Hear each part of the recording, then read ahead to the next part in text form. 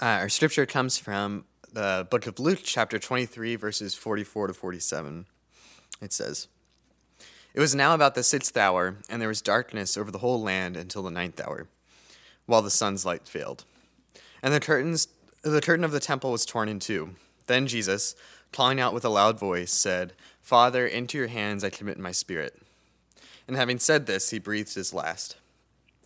Now when the centurion saw what had taken place, he praised God, saying, 'Certainly this man was innocent or righteous.'" For all of the history of Israel, they were waiting for a king who trusted God.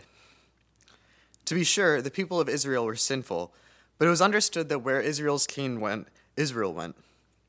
If Israel had a bad king, Israel went downhill, God was displeased, and things got worse. If Israel had a good king that trusted God, which was rarely, God was pleased and things got better. This was even true when the king was good, but Israel as a whole was bad. So the king became a representative for the whole nation. The whole nation was too sinful to ever please God, but every once in a while there was a king who wasn't so bad, and God was pleased. He would overlook the sins of the whole nation because at least the king followed him. The prototypical king who trusted God was David, who faced war and persecution and tragedy, but nevertheless stayed relatively faithful to God his entire life. He certainly had many flaws, but his trust was enough to buy Israel several centuries of grace. Eventually, the Old Testament said that there would come a king who would trust God perfectly, even through suffering.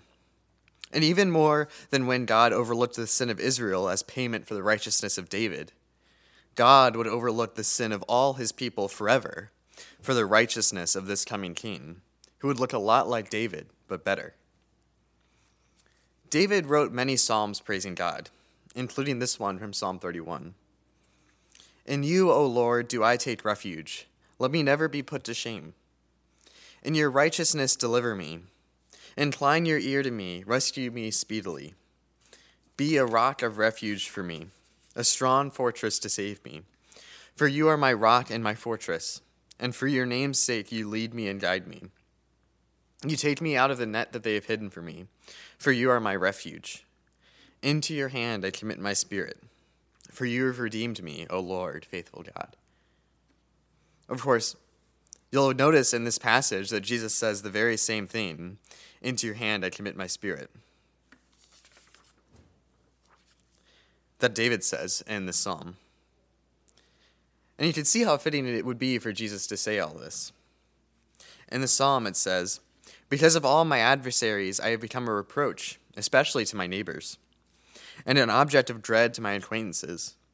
Those who see me in the street flee from me. I have been forgotten like one who is dead.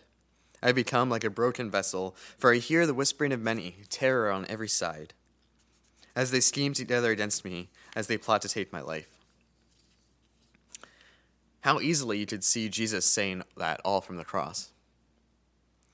But nevertheless, Jesus trusts God and commits his spirit to him. In this passage, it's revealed that Israel has finally been given the king that trusts God perfectly. It's the very last thing he does as he gives his last breath directly to his Father that he has trusted all his life. And he still trusts him, even as he dies shamefully surrounded by nothing but enemies. His bid to be the Messiah that sets the world right looks like it has fallen to shambles. And Jesus has nothing but the word of his Father to guarantee that his sacrifice would be honored. And we know that God did honor his sacrifice. Jesus gave over his dying breath to his Father, and his Father gave his breath back to him 3 days later, making him victorious over death and hell. Israel had cried out for a righteous king like David that would be so faithful to God that God would overlook the sins of the whole world. And this passage says that God has given that king to the world. Even the Roman centurion, looking around at the ominous wrath of God against the temple and the Jewish leaders, the earthquake and the darkening of the skies, had come to the conclusion that surely this was a righteous man. And he was a righteous man. And he was a just king, and a king so just that he has justified all of us by his blood. The hope of all the world was finally fulfilled, and the perfect king that the world needed since its foundation was here. We had cried out for this king for generations and generations to save all of creation from subjection to futility and from pain and suffering and death. God so loved the world that he gave us this king, and we killed him.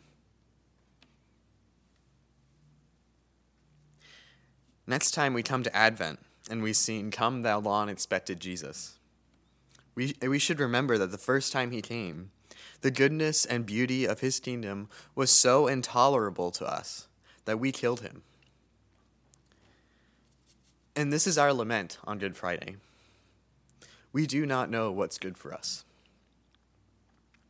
When we see exactly what the world desperately needs given to us, when we see the perfect beauty of the Son of God trusting his Father with his dying breath, when we see a king willing to give himself up in shame and agony for his people, when we see the perfect incarnation of the glory of God, we have an instinct toward total revulsion that leads us to shut it out, to crucify it, to crucify all of it. We could never save ourselves, because when our Savior came, we killed him. God have mercy on us sinners.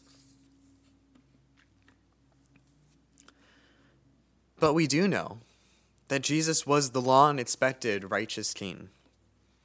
And his righteousness was so great that God is willing to overlook all of our sins, as long as we are part of the people of God and the kingdom of Christ.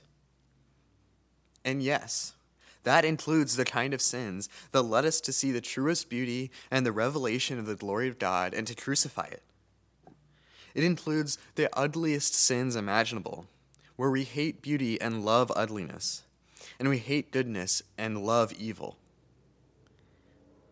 And the trust which Jesus had in his Father was not in vain, because not only was he risen from the dead, but he inaugurated a new kind of life for us.